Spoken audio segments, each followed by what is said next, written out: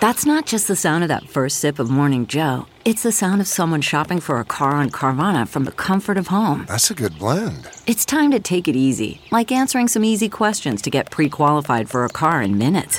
Talk about starting the morning right. Just like customizing your terms so your car fits your budget. Visit Carvana.com or download the app to experience car shopping the way it should be. Convenient, comfortable.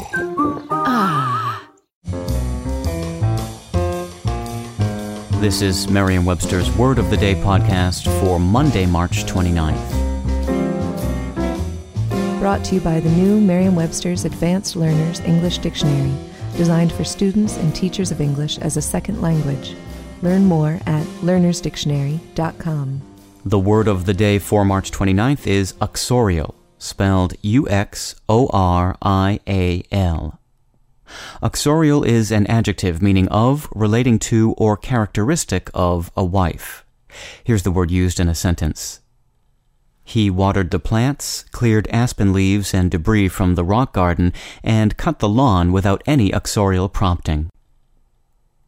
With help from the suffixes ial, ious, and icide, the Latin word uxor, meaning wife, has given us the English words uxorial, uxorious, meaning excessively fond of or submissive to a wife, and uxoricide, meaning murder of a wife by her husband or a wife murderer.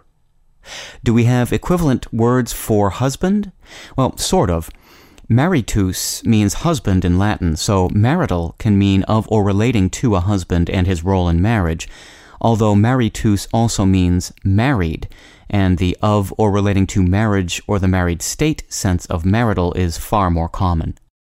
And while mariticide is spouse killing, it can also be specifically used to mean husband killing. I'm Peter Sokolowski with your Word of the Day. Thanks for listening. Visit the all-new learnersdictionary.com, the ultimate online home for teachers and learners of English.